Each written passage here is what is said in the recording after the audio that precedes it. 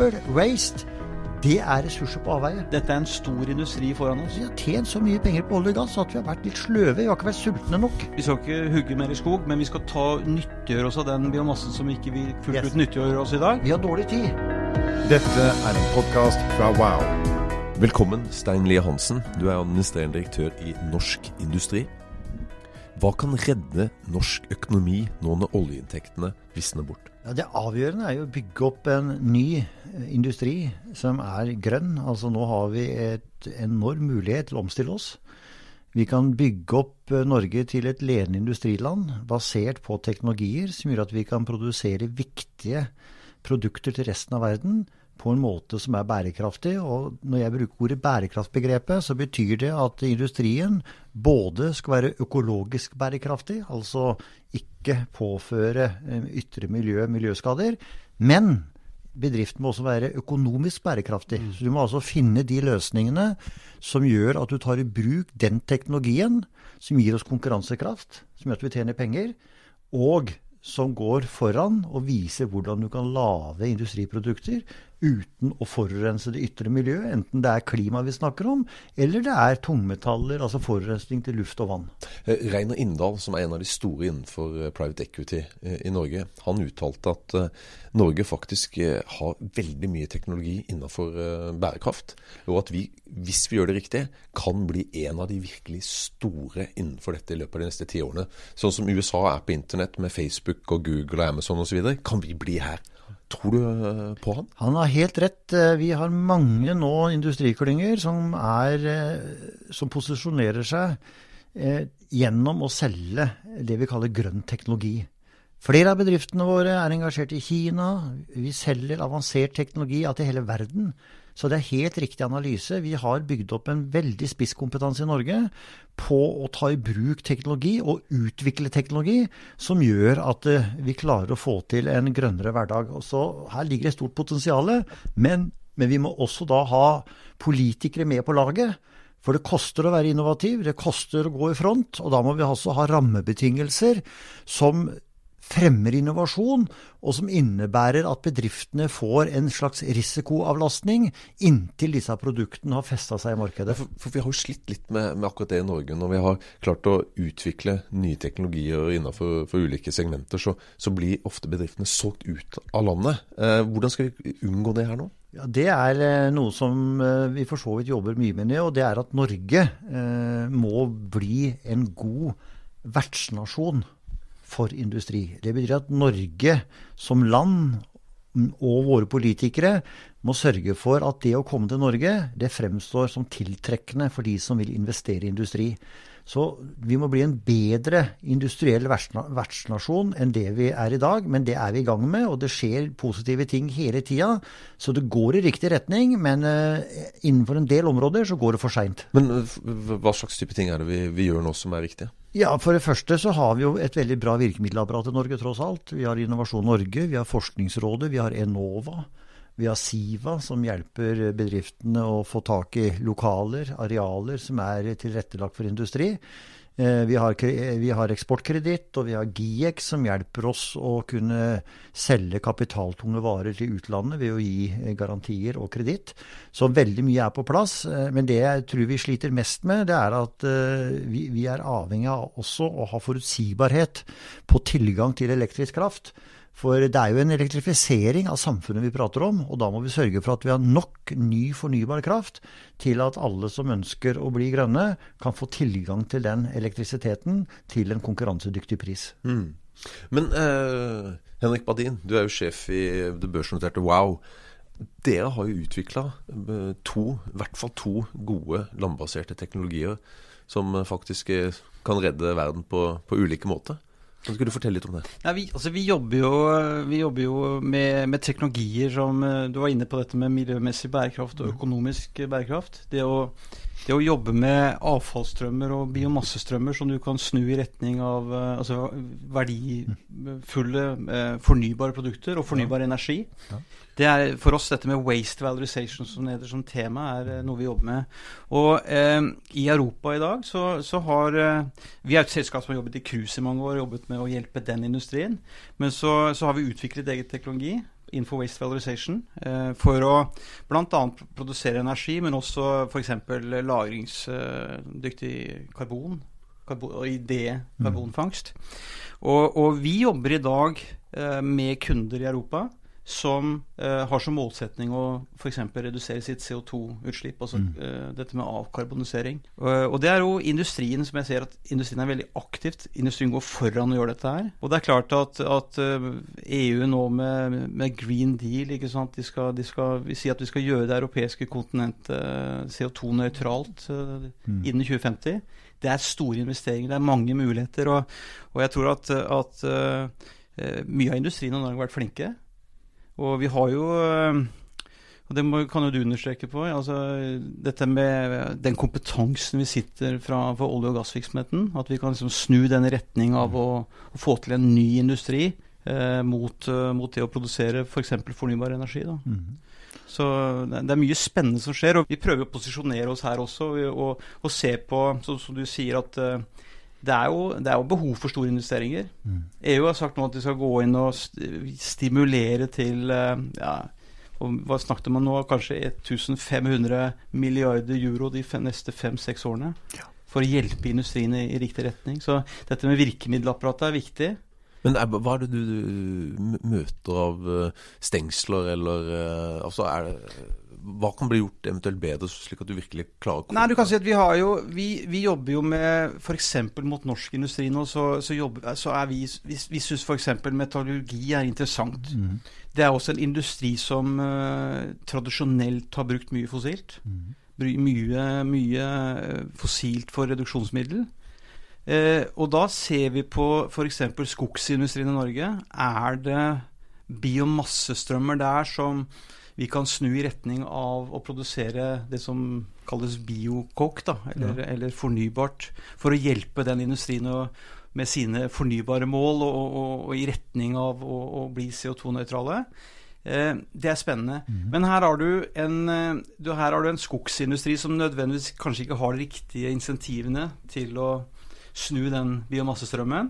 Og så har du en metallurgiindustri som på en måte ikke har tilgang på den biomassen. Det litt for langt unna. Ja. Så her det muligheter å bygge opp selskaper.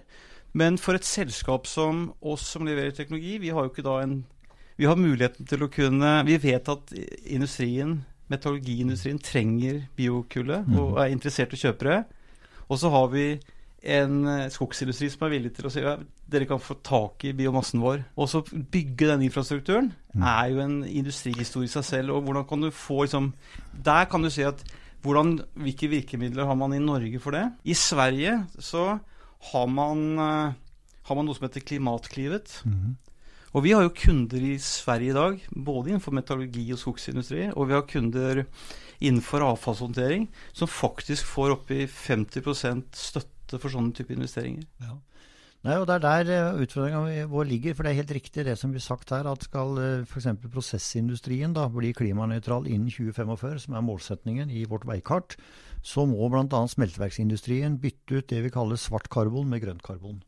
Og da må den industrien få tilgang til biomasse fra skogen eller annen fornybar biomasse som reduksjonsmiddel. Og det nettopp for å få etablert de verdikjedene, få dette til å fungere i praksis, at vi trenger offensive støtteordninger for å komme i gang. Det ikke snakk om subsidier, men det snakk om risikoavlastning i en fase hvor du gjør store innovasjoner, hvor du gjør store ombygginger for å få verdikjeden så raskt som mulig til å bli kommersiell. Og der må vi jobbe videre med virkemiddelapparatet. Og Enova jo et eksempel på et virkemiddelapparat som kunne ha løst den oppgaven, men da må de også ha mandat og en pengesekk som stor nok til å gjøre den verdikjeden kommersiell. Og i det ligger det så klart, altså det ligger i det ikke ønske om subsidier, for det tror jeg ingen industri ønsker, men det en risikoavlastning. Det det som amerikanere kaller, ikke sant, når du går fra innovasjon til kommersiell, så ramler du ned svart hull. Du må komme over den dødens dal. Og det der virkemiddelapparatet må rustes opp, sånn at det blir mer potent, og ha en innretning som gjør at skogindustrien og metallurgisk industri finner løsninger sammen. Ja, ikke sant? Det dreier seg om. Og bare for å avslutte, og du snakker jo om sirkulær økonomi, sant? Altså, avfall søppel, waste, det ressurser på avveie. Ja, virkelig. Jeg synes at dette veldig, veldig spennende. Og det som, jeg helt enig med deg, dette ikke noe som trenger å subsidieres. Det ikke en dugnad. Nei. Altså her, dette verdier der i dag. Ja. Du øker jo verdien på biomassen i skogsindustrien. Du skal ikke ta ut mer, vi skal ikke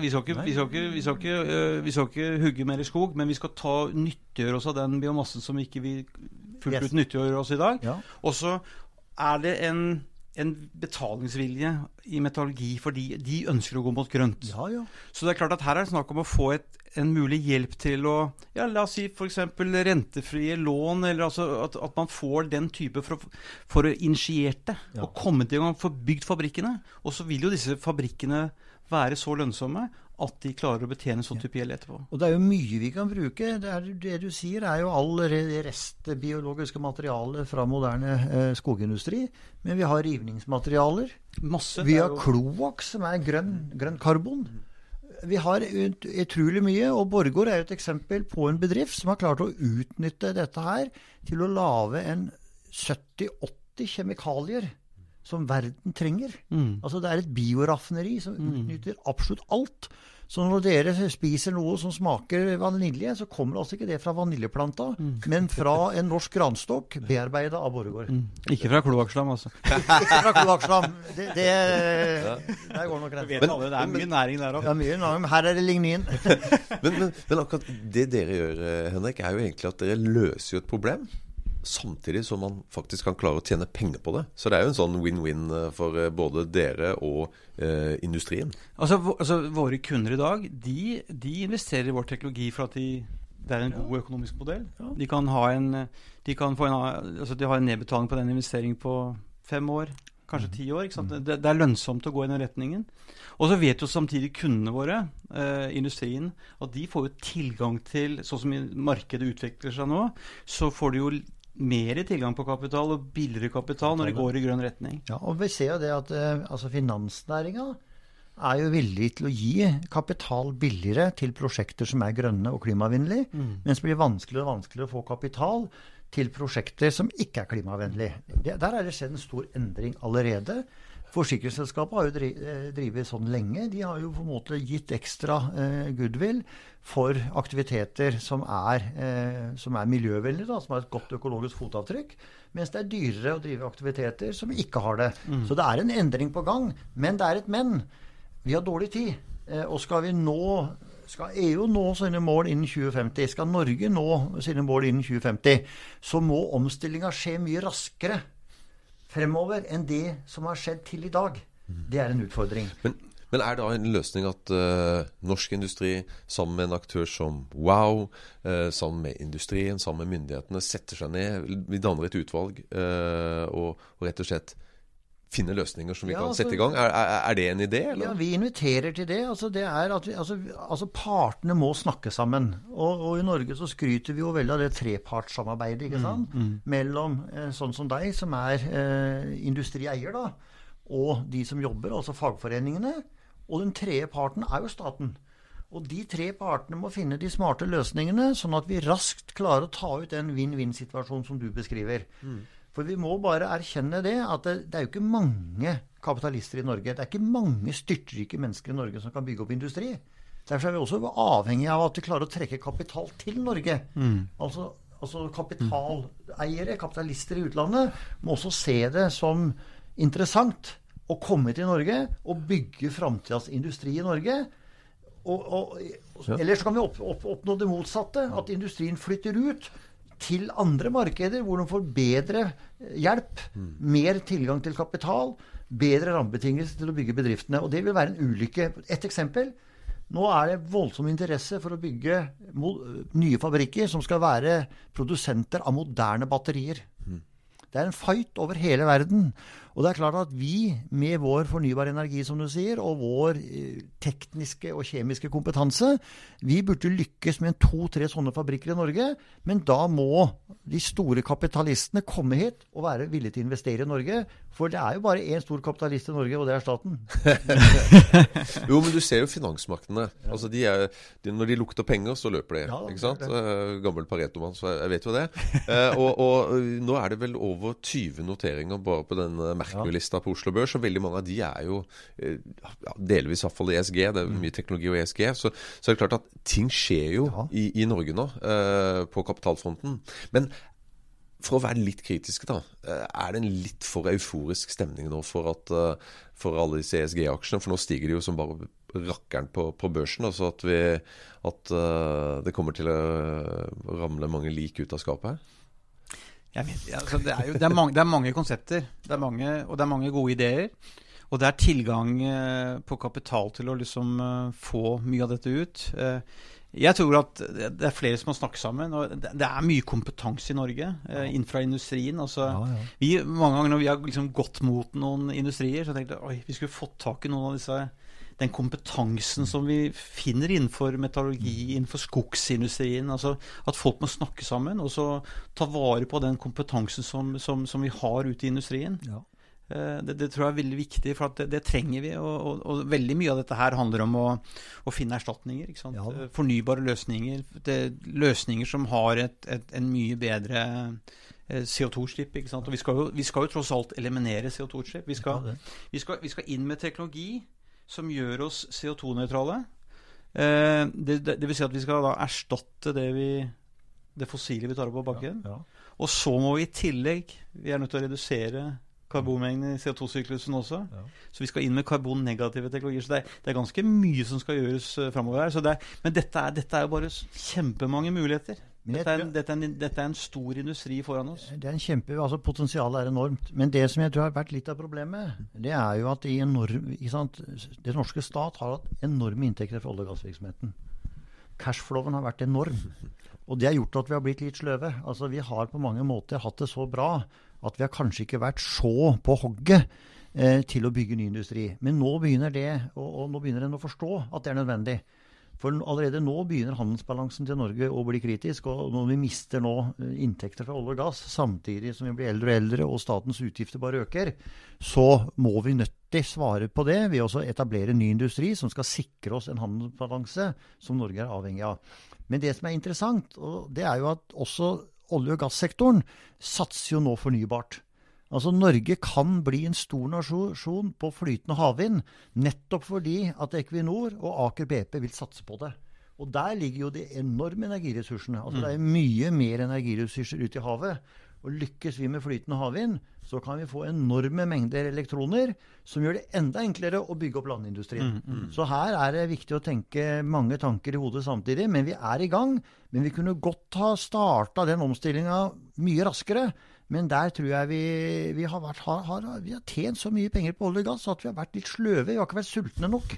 Men du nevnte i sted at den største kapitalisten vi har i Norge, det staten. Ja, det jo det. Ja, og det jo helt rett, jeg helt enig. Men hadde det vært en idé at vi hadde satt av rett og slett en god del milliarder i et fond, hvor vi som var ene og alene landbasert bærekraftige investeringer som kan hjelpe med å få frem alle de fantastiske selskapene vi har i dette landet, slik at vi kanskje kan skape disse store selskapene internasjonalt? Det en tanke som jeg tror i ferd med å modnes. Det har i alle fall vært et paradoks for veldig store deler av industrien i Norge, og for så vidt hele norsk næringsliv, at pensjonsfond utland har fått lov til å investere i alle våre konkurrenter i andre land, men ingen har fått lov til å investere i Norge. Men det virker som en ny vind nå. Nå det en ny vind, for det skjønner en at hvis du skal bygge opp for eksempel en ny skogindustri, toppmoderne, som kan gi biomasse til det du prater om, så det jo litt meningsløst at vi kan bruke altså fra vårt pensjonsfond utland, så kan vi investere i finske konkurrenter, svenske konkurrenter, you name it, men ikke en krone for å bygge opp en moderne skogindustri i Norge, og det et tankekors. Så her tror jeg vi får annerledes debatt fremover enn det vi har hatt så langt. Det er spesielt, og vi liksom er store eiendomsbesittere i London og i New York, ikke sant? Der har vi mye penger, Jeg er helt enig. men vi må dra det i grønn retning. Og jeg mener at vi har et moralsk ansvar å gjøre det også. Ja, mener jeg jo, helt åpenbart. Men når jeg hører på deg her nå, så høres det ut som det er noe på gang. Så Det er altså... uten at du kanskje vil si noe. Nei, men det er ikke så konkret, men det er jo en gryende debatt rundt det. Så politisk så er det nok en større og større oppmerksomhet rundt det. Men så må vi da også håndtere en sånn løsning på en måte som gjør at vi ikke pumper for mye penger inn i det norske samfunnet, og dermed skaper problemer for rentepolitikken, for det som har vært det mest positive for eksportindustrien de siste årene, det er jo den svake kronekursen. Det er jo den som har reddet båndlinja for veldig mye. Det reddet oljefondet under korona nå. Det har jo vært veldig positivt for oss, for våre kunder er i prinsippet ute. Så det har bare styrket vår konkurransekraft. Men du, jeg må jo bare innom at når jeg sitter og hører på dere nå, så er i hvert fall ikke jeg engstelig for at... Du begynner å bli optimistisk. Ja, jeg tror at jeg får litt pensjonskroner også, for å si det sånn, og kanskje barnebarnet vil gjøre det også. Så jeg mener at det er liv laget med god bærekraftig industri i Norge. Vi har alle forutsetninger, og det glir i riktig retning. Du hørte en podcast fra Wow.